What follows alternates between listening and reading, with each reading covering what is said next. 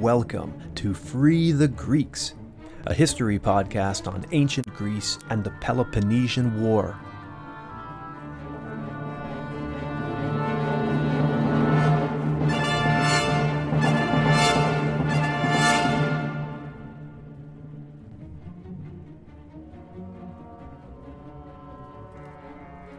And now your host, Joshua Taylor.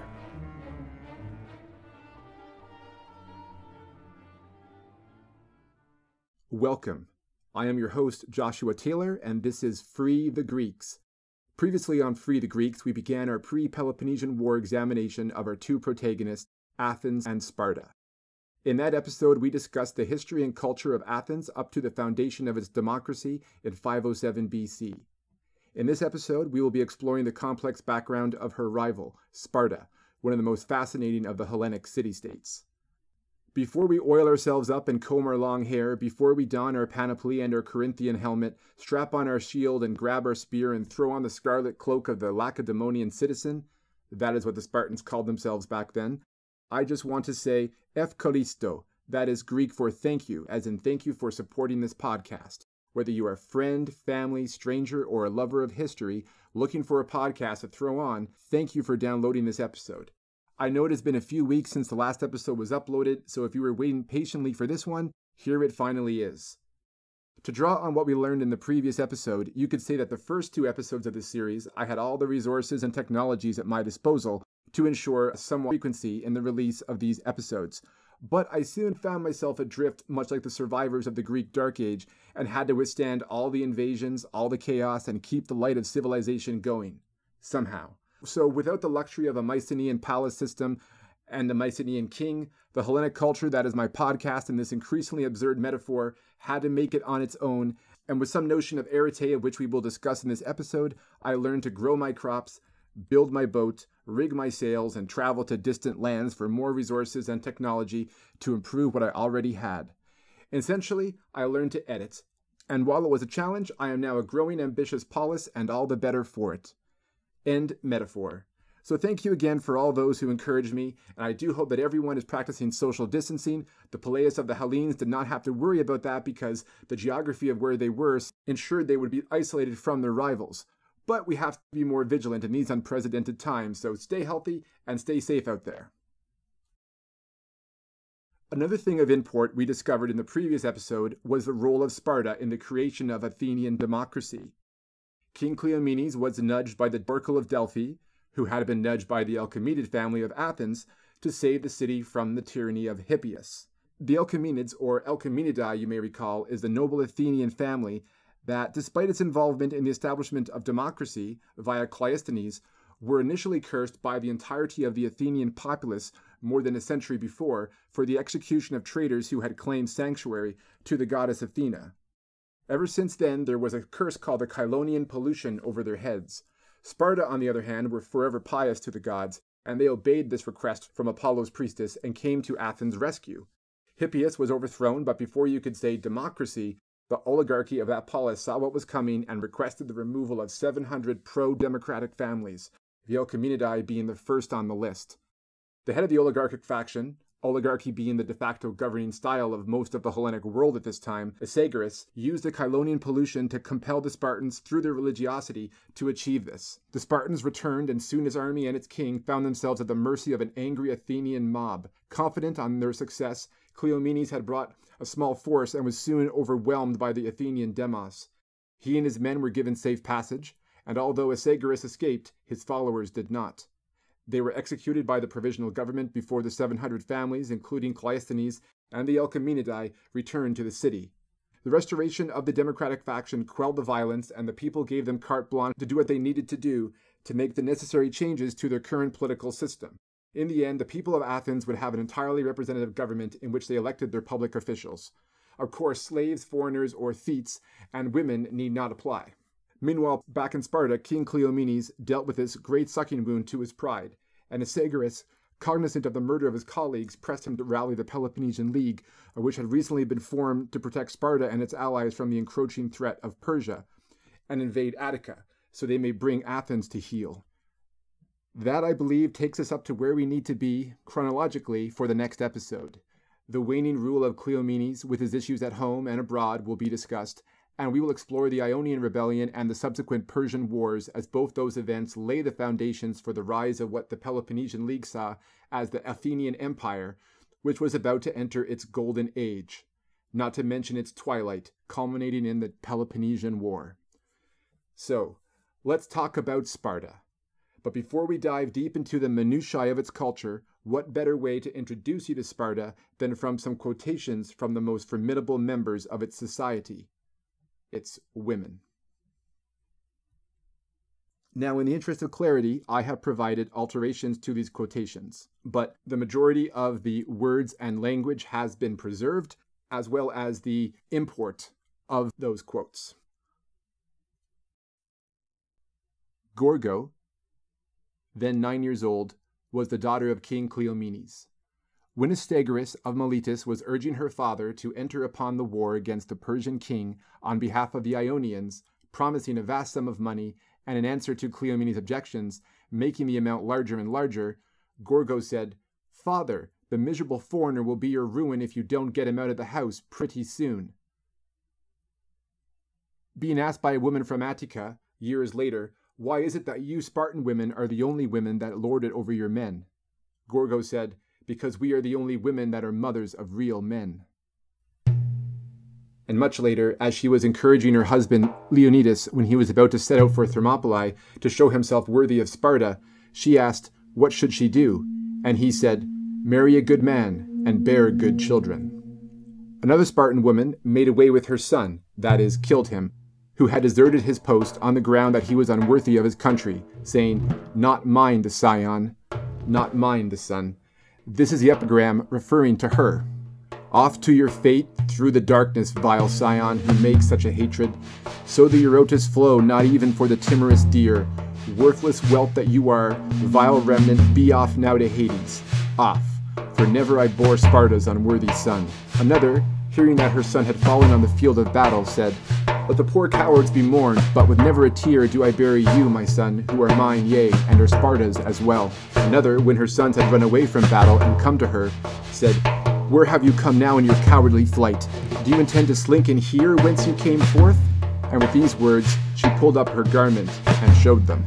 One woman, observing her son coming towards her, inquired, "How fares our country?" And when he said, "All have perished," she took up a tile and hurling it at him, killed him, saying, "And so they sent you to bear the bad news to us."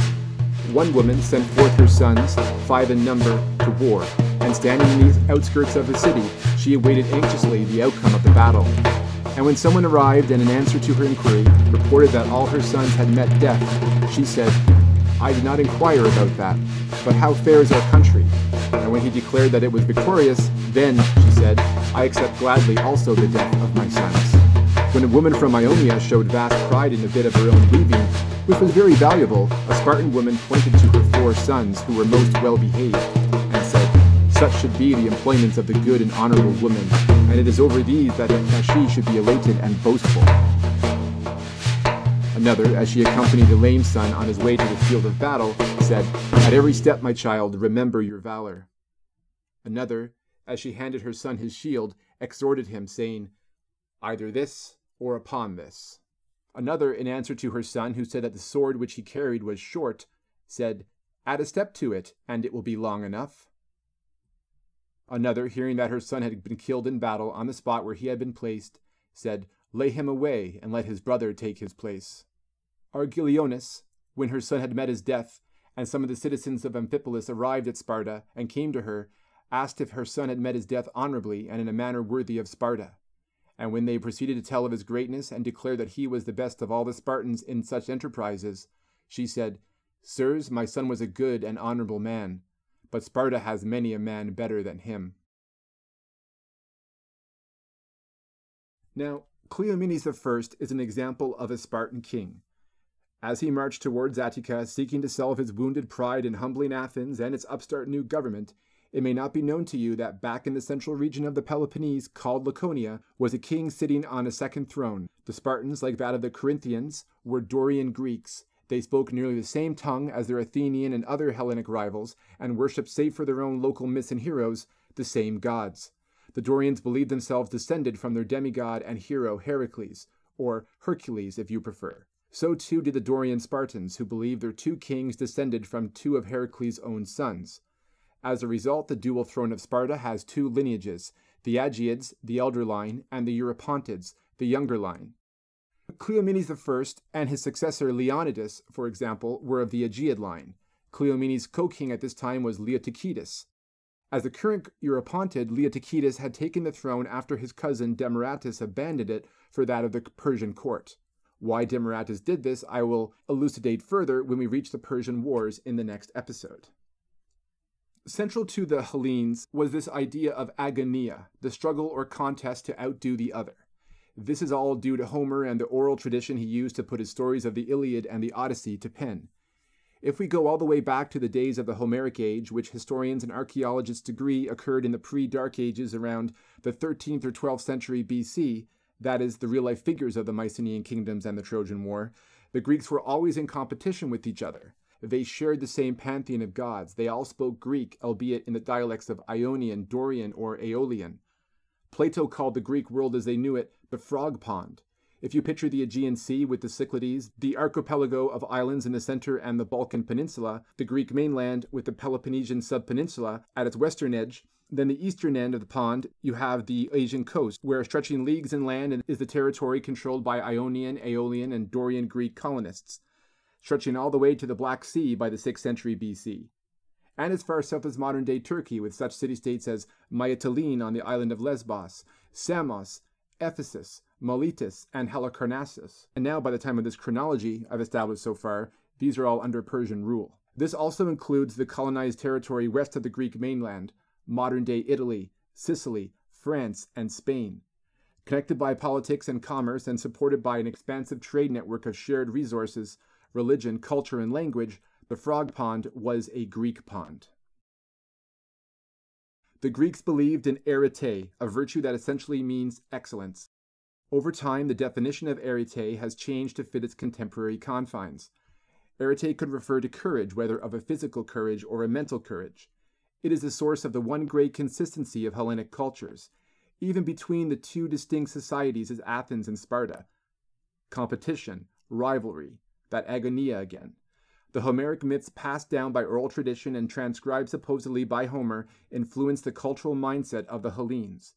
This notion of achieving arete of excellence despite fostering competition gave birth to what is called Panhellenism, where the religious games like those founded at Olympia, Delphi, and so forth would be held at certain times to compete in a non-martial environment against the athletic champions of each city-state. Though it wasn't until the 6th century, arete also influenced the development of the sciences such as mathematics, physics, astronomy, and biology. These men like Thales of Miletus or Protagoras of Abdera on the Thracian coast on the northern shore of the Aegean strived for excellence in logic. So the Greeks have Homer and their culture he espoused in his stories to thank for the primary driving force behind the development of the polis.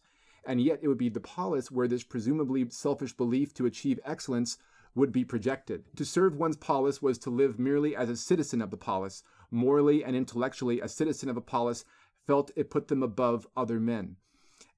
And while we talk about Athens founding its first democracy, it was not the first polis to establish what is called eunomia, or good order, an ideal place where law and justice was preserved, for the other poleis strived for this.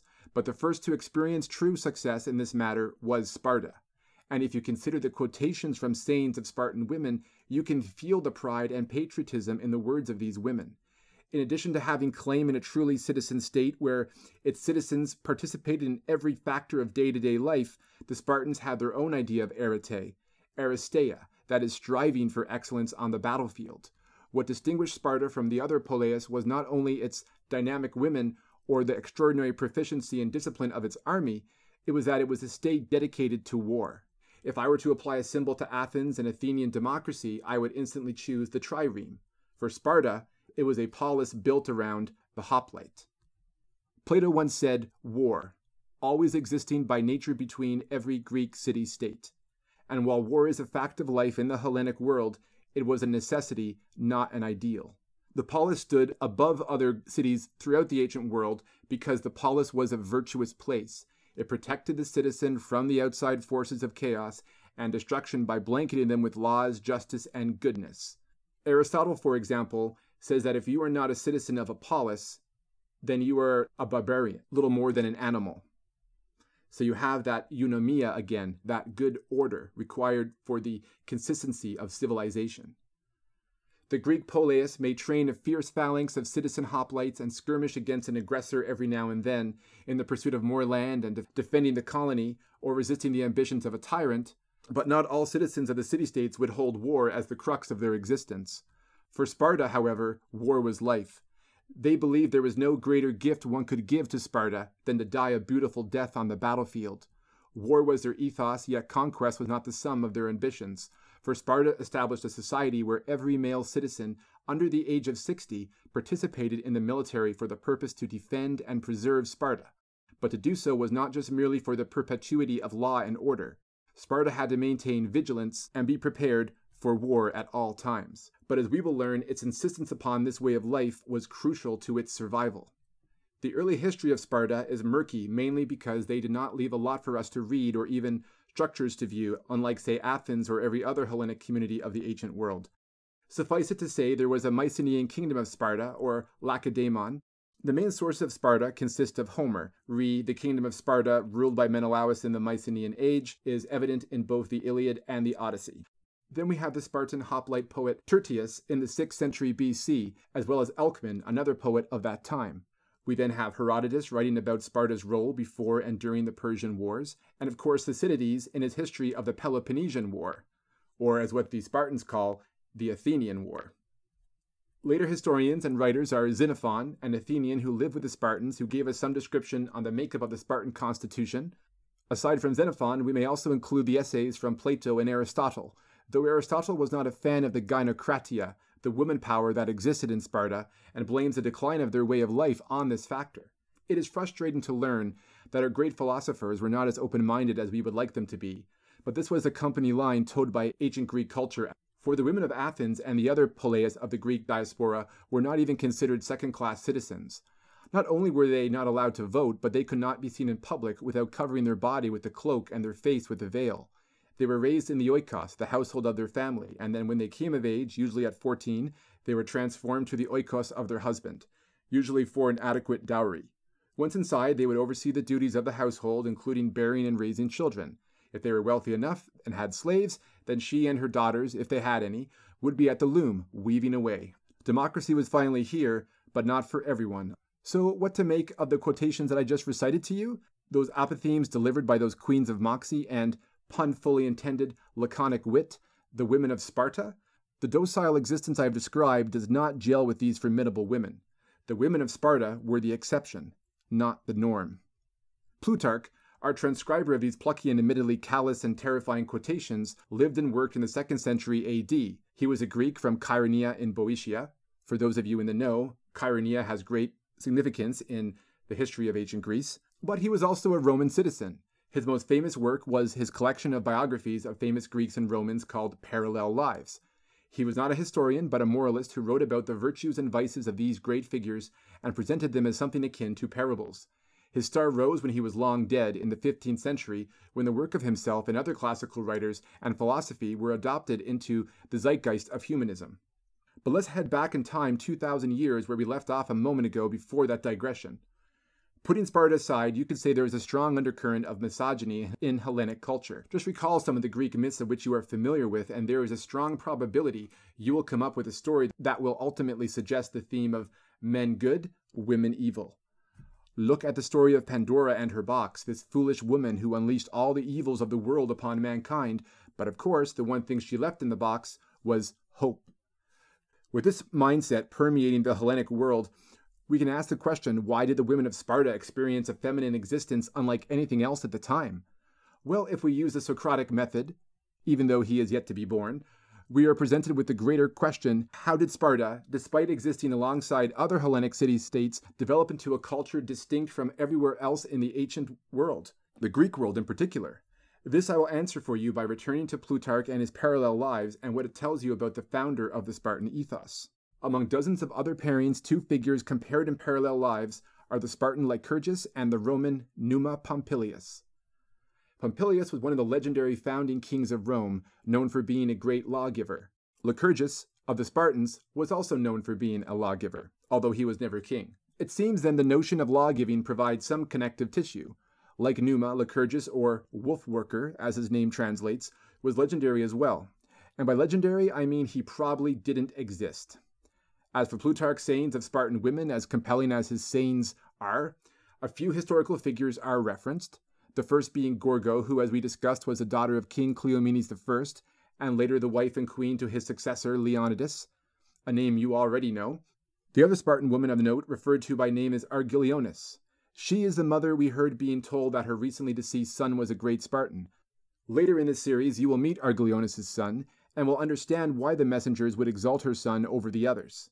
Unrelated to Argileonis, I admit to experiencing a chill down my spine after experiencing the story of the Spartan mother who killed her cowardly son, or did away with, as the translation says, and then without an iota of maternal guilt or love curses him even when his shade is gone to the underworld.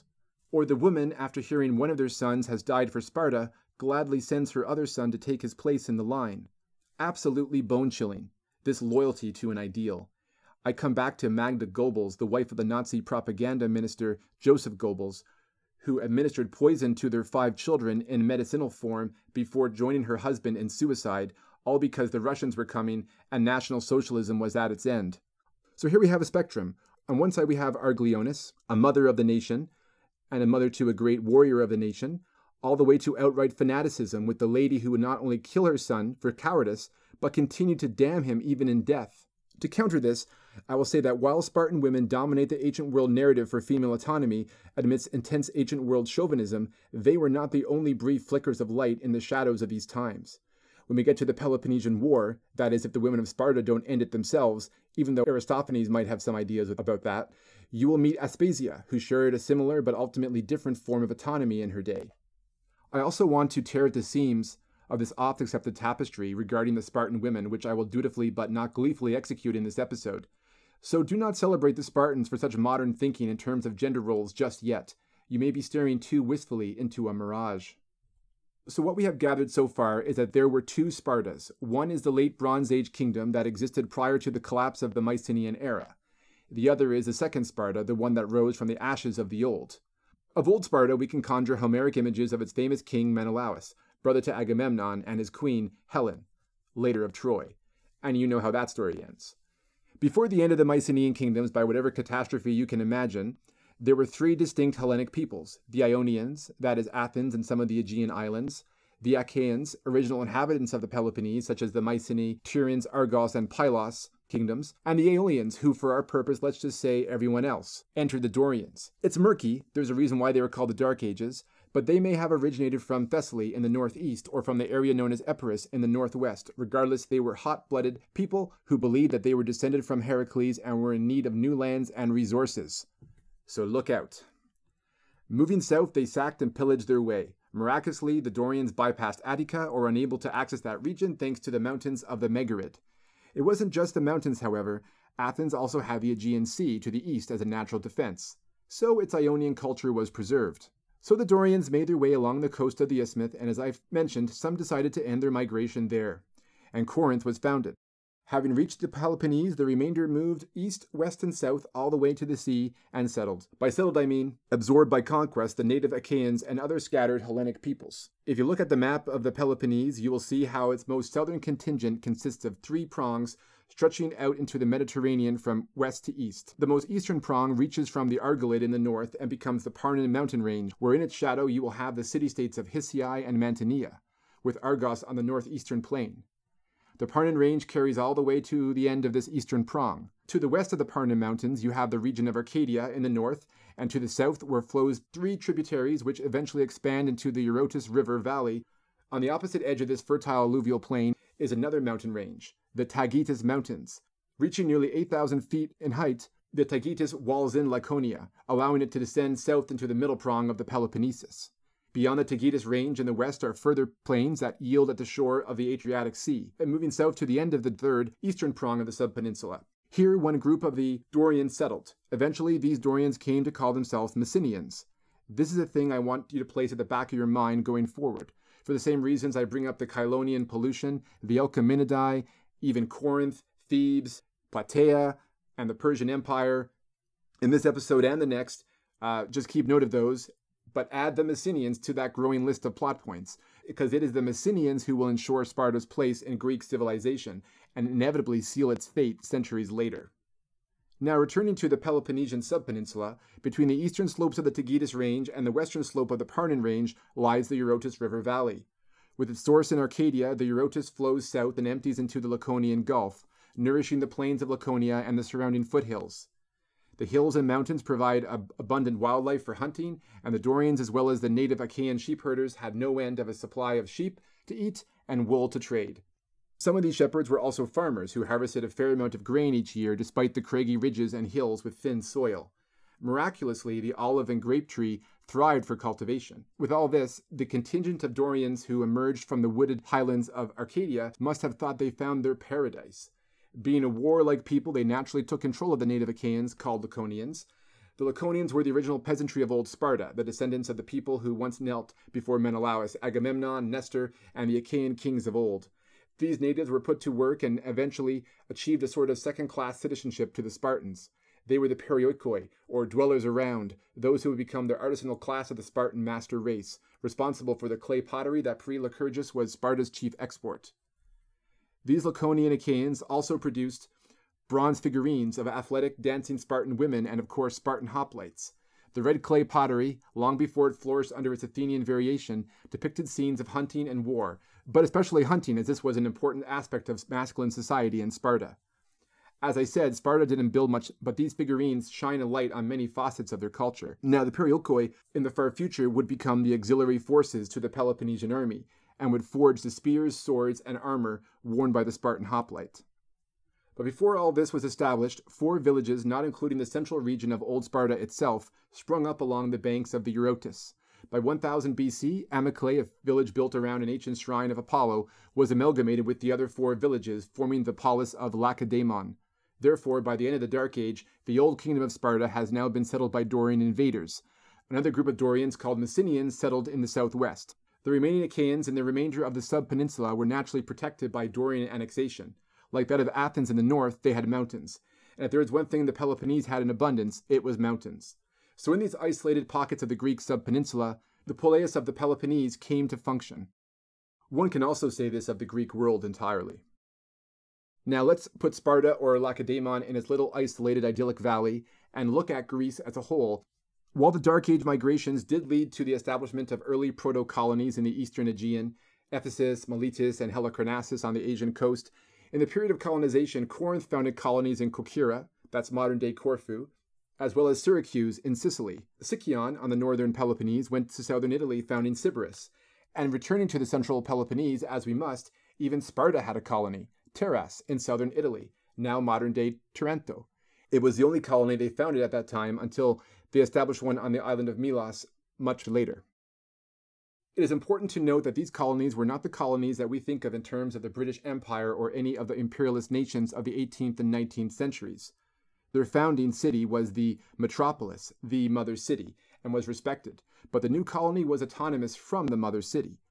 By the 6th century, when sciences and mathematics were brandished by the pre-Socratics and the sophists, we have people like Thales and Protagoras traveling to these colonies and using their skills to divide up the land amongst the colonists. As such, Sparta did not have a lasting connection to its own colony. Maybe it was because they were isolated in the river valleys surrounded by plains, and that prior to the time of Lycurgus, the rival city-states of the Peloponnese, those in Arcadia, those in Elis, Achaea, and especially Corinth and Argos, the Lacedaemonians did not have yet the resources to become equal to them, nor the resources to fund further enterprises. But the strongest argument was that the colony was created by necessity. The Lacedaemonians, due to their location in an isolated valley surrounded by mountains, were not a seafaring people. They did have a port, Gythium, at the mouth of the Eurotas, but did very little trade, even with their fastidious Laconian perioikoi, artisans. So where then could they find access to resources without establishing colonies outside of Greece? The answer was just on the opposite side of the Taygetus Mountains. In 735 BC, the Lacedaemonian army, then most likely a primitive version of the hoplite phalanx, with some conscripted perioikoi in their ranks, marched into the Taygetus range and fortuitously navigated the mountain passes that would take them into the arable coastal lowlands of Messenia. The Messenians were then enslaved and then for generations to come would serve as serfs of the Spartan state. Let's think about that. Only decades before what is known as the First Messenian War, more like invasion, the Olympic Games were founded in 776 BC. Doubtless to say that Messene, the chief polis of the Messenians, participated in those games probably alongside the Lacedaemonians, the Athenians, and other poleis in the spirit of friendly competition and Hellenic unity. And now the Messenians were the captives of Sparta, the Helots. With the Helots toiling the lands of Messenia and Laconia for resources, the Spartans could focus on securing their domain from within, and did not have to depend on the other poleis and the rest of the Mediterranean for trade, nor would they have to establish further colonies because this action of invading Messenia and forcing the conquered Messenians to contribute their produce to Sparta would guarantee Spartan independence from the outside world, which would in turn create the most isolated and conservative polis in all of Hellas. And that would ensure this polis, like any other, would develop into something exceptional, something terrifying. That is until the Helots naturally revolted against their masters. Though they were supported by other Peloponnesian poleis who have yet to come and fear those Dorian upstarts from the Eurotas Valley, the Messenian rebels were cornered at the base of Mount Ithome. For the Messenians, it was the end of hope. It was a victory for Sparta, but for a price, a bill that would centuries later come due. Remember, Pandora left hope in the box, and that box would be reopened by the Messenians centuries later at a place called Leuctra. But that's another story. And herein lies the main issue that faced the Spartans despite their success in this enterprise. Unless the Helots were completely neutralized and docile, they could undo the very existence of Sparta. One cannot help but think of the Confederacy of the American South during the Civil War and how they were dependent on the slave economy. This vulnerability aside, the lands owned by Sparta and Argos also bordered that of Arcadia. For this alone, Argos was the rival of Sparta. Since Sparta and its conquest of Messenia, in addition to the entire Eurotas Valley, it had netted 3,500 square miles of territory unto itself. It was now the most powerful state in Greece. But given its dynamic with the Helots of Messenia, even the former first Helots of Laconia, the Perioikoi artisan class, were grumbling, and then as well, despite the second-class citizenship that they were bestowed on the interest of commerce and industry, this position was tenuous at best. King of Argos saw this weakness up front when Sparta, seeking further territory, clashed with the Argives at the Battle of Hysiae in 669 BC. Sparta's northeastern expansion of the Laconian territory was defeated. This was an agreed situation for the Spartans, as they just concluded the Second Messenian War only a year before. The Spartans lost their borderland territories and were buckling under the pressure of another Helot revolt. They had come this far, but it was not for fear of losing their position at the top of the Hellenic food chain. It was fear of losing everything they had built so far. And so comes Lycurgus. There has been a growing resistance amongst classical historians that Lycurgus, or more so the laws that he writ out that defined Spartan society for centuries to come, appeared or occurred at the end of the Dark Age in the 9th century. Thankfully, historians have come to the consensus that Lycurgus and his great Ritra, as it was called, was probably laid down in the late 8th to early 7th century BC. So roughly by 650 BC, which interestingly enough is the date given when the majority of the poleis had adapted hoplite warfare. Nonetheless, the laws that were established by commission of Lycurgus would ensure that the two factors that were an obstacle to the survival of the Spartan state, 1, the possibility of another Helot uprising, and 2, the defense of the Spartan state from Hellenic rivals, could be prevented. So let us suppose that the semi-mythical Lycurgus appeared around this time. It was said that Lycurgus was studying the descendants of the Minoans in Crete as examples of what comprised eunomia, good order, as we have discussed. Plutarch describes Lycurgus with a wry sense of humor. He may or may not have had his eye gouged out in a brawl in his youth. In his book, The Spartans, The World of the Warrior Heroes of Ancient Greece, Paul Cartledge refers to the fact that the name Lycurgus, wolf-worker, could be attributed to the god Apollo, of whom the Dorian Spartans worshipped at Amyclae, despite ironically holding Athena, the warrior goddess, as their patroness, even building a temple on what would be called their Acropolis in Spartatown. Amusingly, it was known as the Temple of Athena of the Brazen House. I think we can all agree that the Spartan king Cleomenes would agree with that assessment of Athens, post being ousted by the mob. The god Apollo was a figure in their religious festivals, especially that of the Carnea, where during its duration Apollo was worshipped in the form of a ram, what one would call a portmanteau of Dorian, Ionian, Greek, and possibly local deities. Cartledge goes on to say that the wolfish term was a popular poetic epithet used to describe Apollo. So could Lycurgus be the god Apollo in human form, and that a clutch of Spartan magistrates conceived the great Ritra because they were afraid of Helot rebellion? Possibly. But the Great Ritra, or at least its byproduct, the Spartan constitution that Xenophon would write about in the years after the Peloponnesian War, had to come from somewhere, and Apollo is that connection. Because before Lycurgus came to Sparta and handed them down what would be the basis of their constitution, he went to see the oracle, the wonderful oracle of Delphi, who as the Pythia was a priestess of Apollo.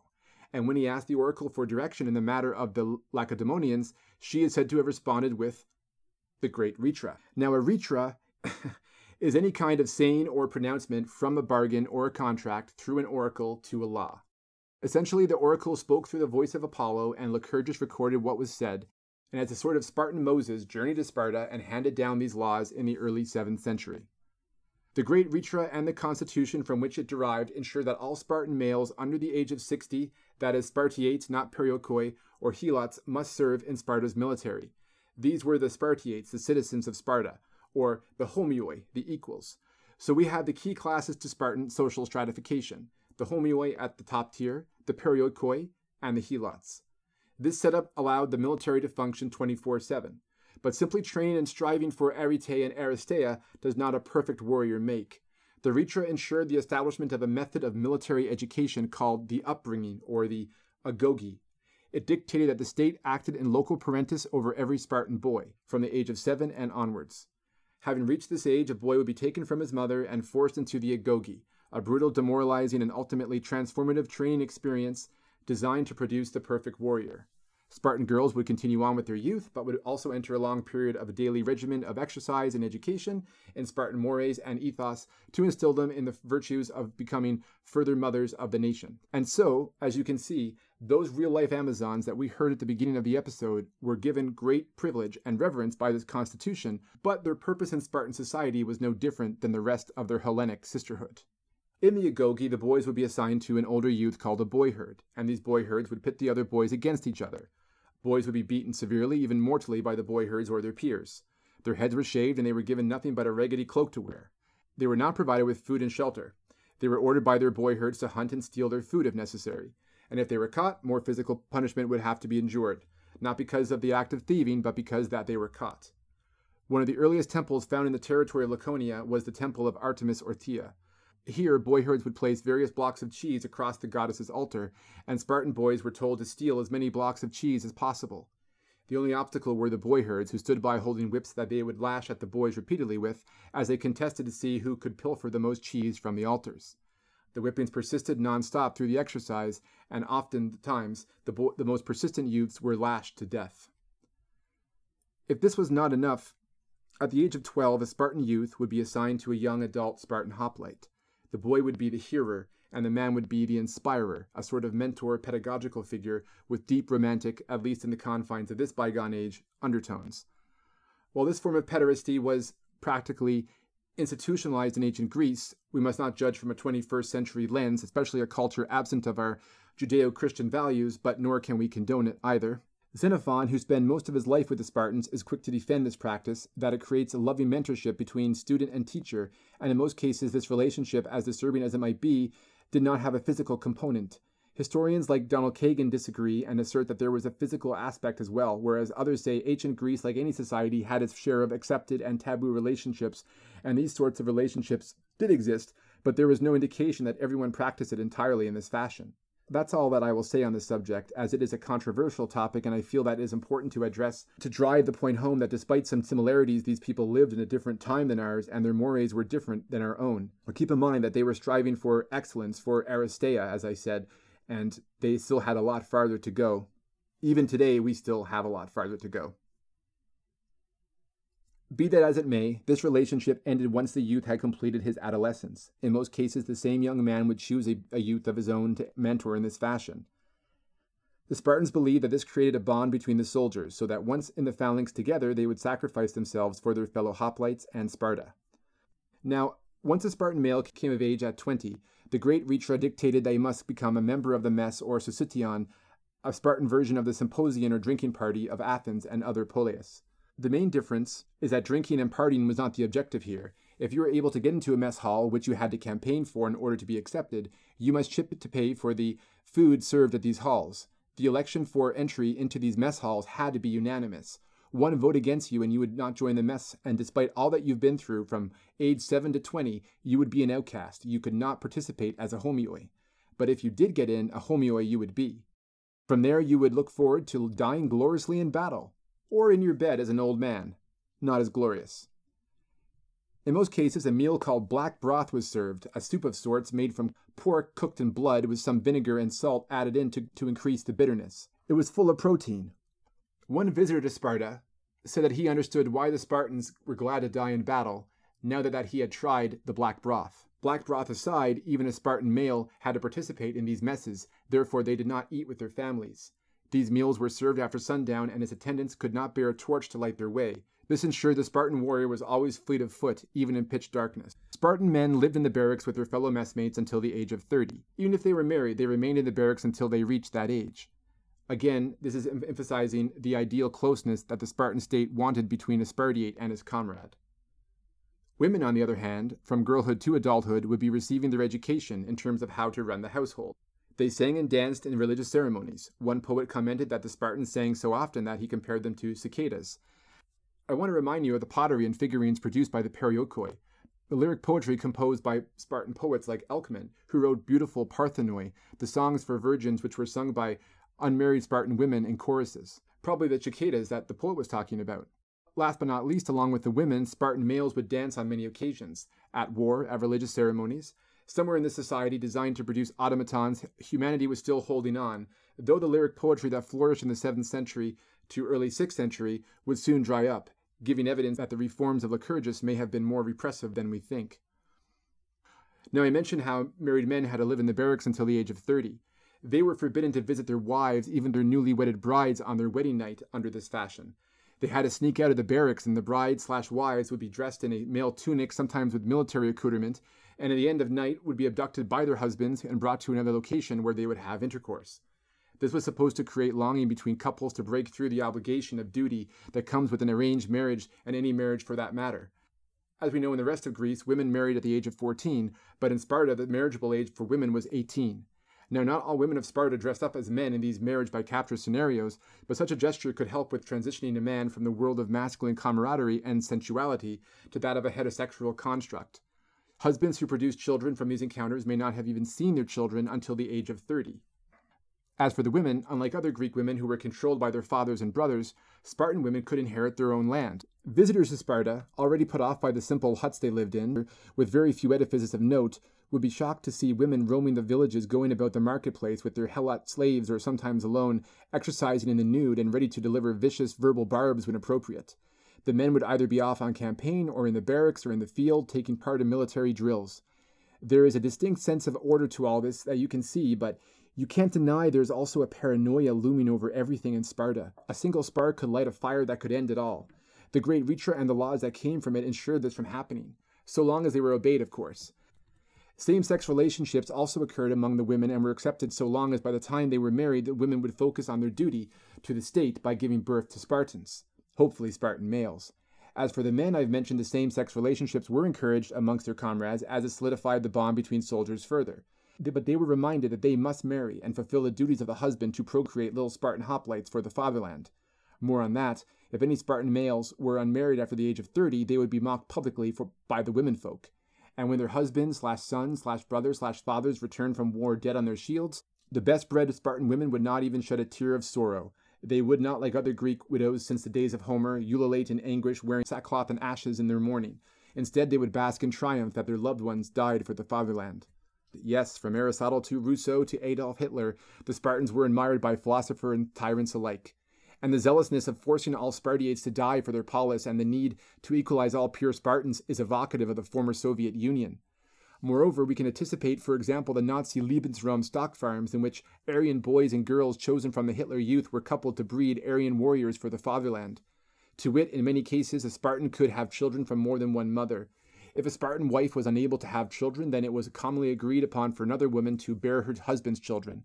This was done in concert with both families, as the aim of this was to create little male Spartans to groom into perfect warriors. In essence, Sparta practiced a form of eugenics and male infanticide. A Spartan boy was examined by one of 5 matrices called ephors. If there were any deformities, especially ones that would deprive the boy the honor of serving as a soldier in his lifetime, the child was abandoned.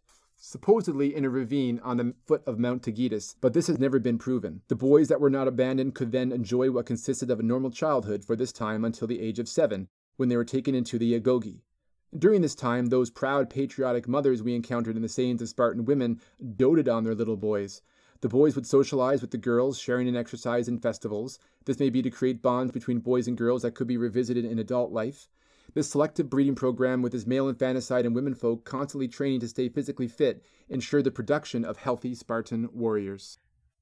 Now let's take a look at how Lycurgus set up the government, bearing in mind that some of these positions may have been established prior to his influence. I mentioned that there are 2 kings, each claiming descent from a son of Heracles, and these 2 kings ensured that one would check the other. Like other city-states, Sparta had its own assembly of the people, but this assembly was composed of Spartiates, that is, Spartan citizens, and most of them were of pure Spartan nobility, the homioi. Above the assembly, there was a council called the Gerousia. It was composed of 28 Spartan males above the age of 60. Of that council, we must include, regardless of their age, the 2 kings, this making a council of 30 in total, and they prepared the business for the assembly. It also acted as a supreme court. If a motion was agreed to by the Gerousia, then it would be brought to the assembly and would be voted or not voted into law. These assemblies were held in the open air, and usually a decision was made by which motion received the most applause and yelling in its favor. To keep the kings and the Gerousia in check, 5 magistrates called ephors were elected annually. The ephors, or overseers, due to their political connections, would normally be the ones to bring business to the Gerousia. If one or both of the Spartan kings went to war, 2 of the ephors were mandated to accompany the king, and if they observed any form of ill behavior on the king's part, it was the obligation of the ephors to begin proceedings to prosecute the king in the Gerousia. By the 5th century BC, the ephors had grown powerful, some even corrupt. Endius, an ephor who served during the first part of the Peloponnesian War, drew incredible influence at the time. Say nothing of another Spartan ephor we have yet to meet. Now, in addition to ensuring the function of the Agoge, the ephors also controlled the Crypteia, and here the parallels to Nazi Germany and other totalitarian states continue. One of the ephors would choose a crack team of Spartan adolescents nearly complete in their training to form the Crypteia, a discreet agency of the Spartan government that was responsible for keeping an eye on the Helots for any sign of sedition, as well as the random and not so random judicial murder of Helots. These judicial murders, assassinations, were carried out by the young men of the Crypteia, almost as an extension of the Agoge, in which they learned to kill human targets by stealth. With this existing, Helots would soon get word and remain obedient to the Spartans so long as this reign of terror loomed over them, where at any moment they could find their throat cut as they had no rights.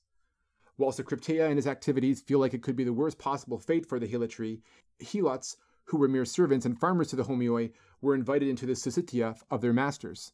They were given food and served wine neat, but this was not kindness or pity. This was so mature Spartan warriors could point out the youngest members of the mess what complete fools the Helots were. They would let them get stupefyingly drunk so that the contrast between their animalistic behavior and the austerity of the Spartans would stand out. Now, just something I want to point out here. In the ancient world, in Greece and Rome in particular, everyone drank their wine watered down. Serving wine neat was the sign of being a barbarian, because it was the Scythians that apparently introduced the ancient world to this custom. They even had the Helots distinguish themselves by wearing fur caps and dresses, essentially barbarian trappings. This was to remind Spartan youths to erase any sentiments for the Helots as they were beneath them. A few dead Helots killed indiscriminately by Spartiates in training ensured that Helots would keep any rebellious thoughts to themselves. It is understandable why the Spartans would find a democracy, such as Athens with all its revolutionary zeal, incredibly dangerous to their society, as such pretensions could find its way into the more passionate-hearted of the Helotry. In the field or on ceremonies, Spartiates wore the traditional hoplite panoply and attire I talked about in the first episode and the beginning of this episode. The bronze Corinthian helmet, usually with a vertical or horizontal crest, only their eyes and mouth vulnerable in the helmet. Spartan hoplites, unlike other Hellenic soldiers and men, let their hair grow long and were allowed to grow a beard so long as they shaved their mustache.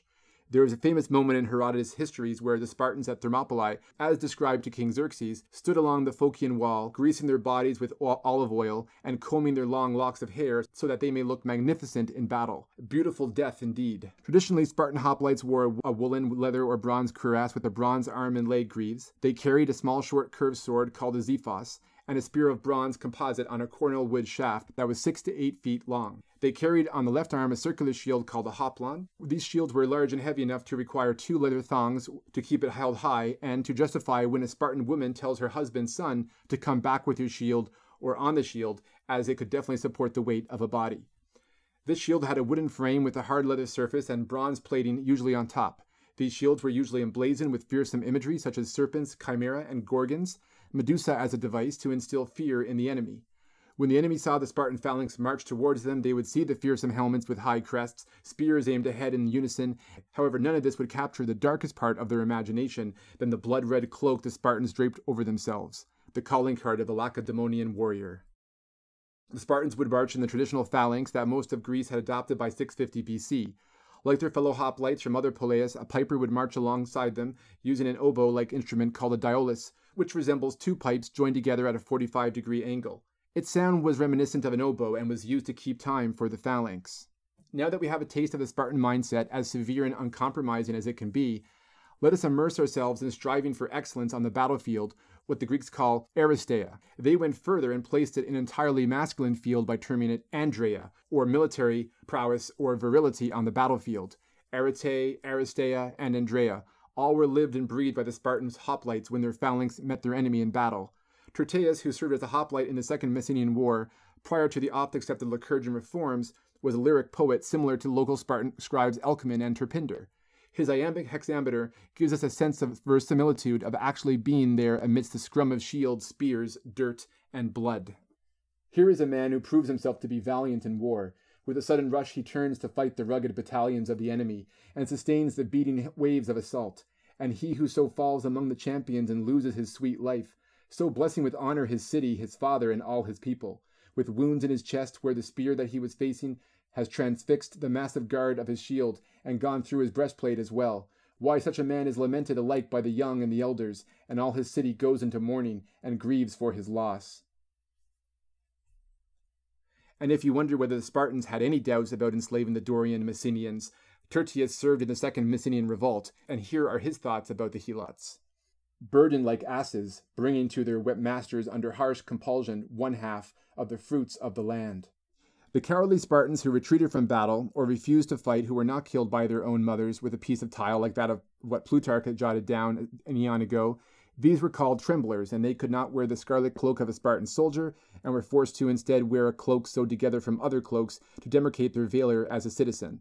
In most cases, if you went to Sparta, these would be the beggars you would see in the street, or they would conveniently have offed themselves to end the shame of their existence. Contrary to the above, if we consider the popular legacy that now exists, it's so easy to grow passionate and speak about the valor and bravery of Sparta and what they contributed to the scope of classical Greece. While we can look fondly on the works of Athenians to this day, whether at its ruins or its contributions to art, science, logic, philosophy, and democracy, but we remember the Spartans mostly for standing at the pass of Thermopylae and sacrificing their king and their best warriors against the hordes of a foreign invader, willingly dying for that freedom and all that is great about Western civilization. Suddenly, we find ourselves standing in the desert of history and are perhaps looking too eagerly at what historians call the Spartan mirage. Digging deeper, we see beyond the glossy surface and the revelations that they essentially practiced a form of eugenics, enslaved their fellow Greeks, and were threatened by the very notion of democracy. Thomas More wrote of them in his Utopia, but Hitler admired them as well. Underneath the pretensions of honor and duty, there is a sinister underbelly to Sparta. Yes, women had rights and freedoms in Sparta that were unheard of at its time, but it was a surface autonomy at the best. Sparta had great pride over their women, and so much that it was part of their political optics to boast of their strength and their beauty. But this was both to outsiders and to Spartiates a form of propaganda, because essentially by holding up their women on a pedestal, they were telling all and sundry that Spartan women gave birth to Spartan hoplites. Then we have David's masterpiece, Leonidas at Thermopylae, depicting the standoff between Sparta and the Persians, portrayed as a rapturous homoerotic orgy where a nearly nude Leonidas stands resplendent, glorifying in the victory. Consider the film 300, where Leonidas looks to his queen Gorgo for assent to execute the Persian envoy, or when Michael Fassbender's character eloquently with charisma and presence delivers the fight in the shade retort from Herodotus, and of course all other portrayals of Sparta in popular culture. This is the Spartan mirage. But please don't mistake me for attempting to make them the villain in this 27-year-long war, because the Athenians were far from virtuous. Even Pericles, that paragon of Athenian statesmanship himself, at one point tells the people to own up to the fact that, yep, we are pretty much a ruthless empire now. But isn't the Acropolis just lovely? The Parthenon looks great, doesn't it? Good job, Phidias. The fact that this was a pre-Christian society with none of our modern values, both city-states would betray everything they held dear in the name of ambition and greed. Hypocrisy is bliss, and if you know how this story ends, or are willing to allow me to deliver that catharsis in a dozen episodes from now, both sides, whether winner or loser, will be changed forever by the experience. In the next episode, we will be discussing the first great challenge of democratic Athens, the Persian invasion, which also marks the beginning of the Classical Age in 490 BC. While the Persian Wars has a cornucopia of drama and famous events for a separate podcast of its own, I was reluctant to explore it, but have since changed my mind as Greek victory was assured due to the incredible display of Pan-Hellenism. It only compounds the tragedy to come, where the Greek world will enter a moment of stability. Athens will enter its golden age, and everything will fall apart. We will also encounter the first appearances of our Peloponnesian War dramatis personae, Pericles, Aspasia, Alcibiades, Cleon, Nicias, King Archidamus, with cameos from Aristagoras of Miletus, King Leonidas, Themistocles, Xerxes, Cimon, Phidias, to name just a few. So thank you again for listening to this podcast. I see more followers on Instagram, and I will be returning to my usual consistency. If you have anything you want to say or questions you might have about the history and culture of Sparta, please let me know on Instagram. We are now about to sail into the final years leading up to the titular war of this podcast, and there is some rough waters ahead. So, as the Spartan ladies say, come back with your shield or on it, or just with this podcast downloaded on your smartphone. I will accept that at least.